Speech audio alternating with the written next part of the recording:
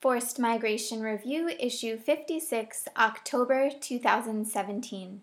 New Drivers of Displacement in Colombia by Alfredo Campos Garcia. Violence and displacement have not ended with the signing of the peace agreement in Colombia.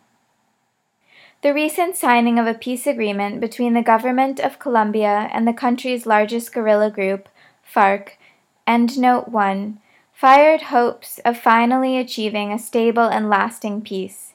However, the actions of other armed groups pose a serious threat to achieving this objective. This is particularly evident in the southwestern region of Colombia, where there is a widespread presence of illicit crops and businesses and armed actors such as the demobilized FARC-ELN, Endnote 2, and large criminal gangs, referred to as BACRIM, from the Spanish bandas criminales, or more recently as organized armed groups.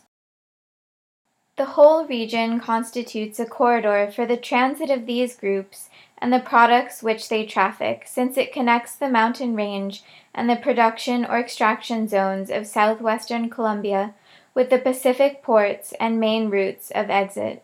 Since the signing of the peace agreement, other armed groups have moved in to occupy the group abandoned by FARC.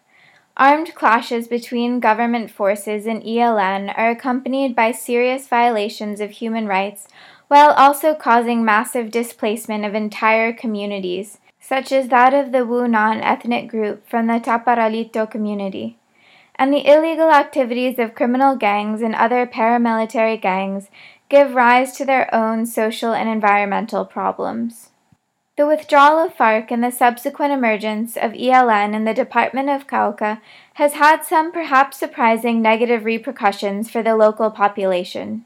In the territories it formerly occupied, FARC at least had some authority and, for example, would warn the civilian population where mines had been laid.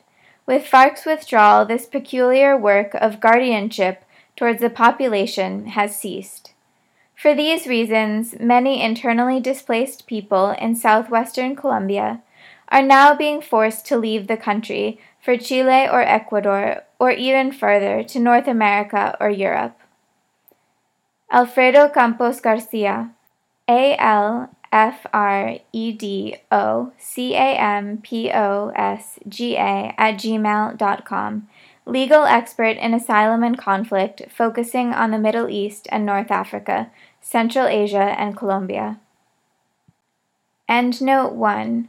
Revolutionary Armed Forces of Colombia, Fuerzas Armadas Revolucionarias de Colombia.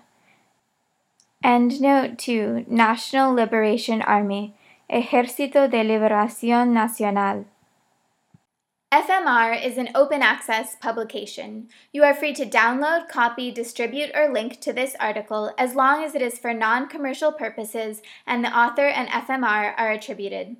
All articles published in FMR are licensed under a Creative Commons Attribution, Non-Commercial, No Derivatives license.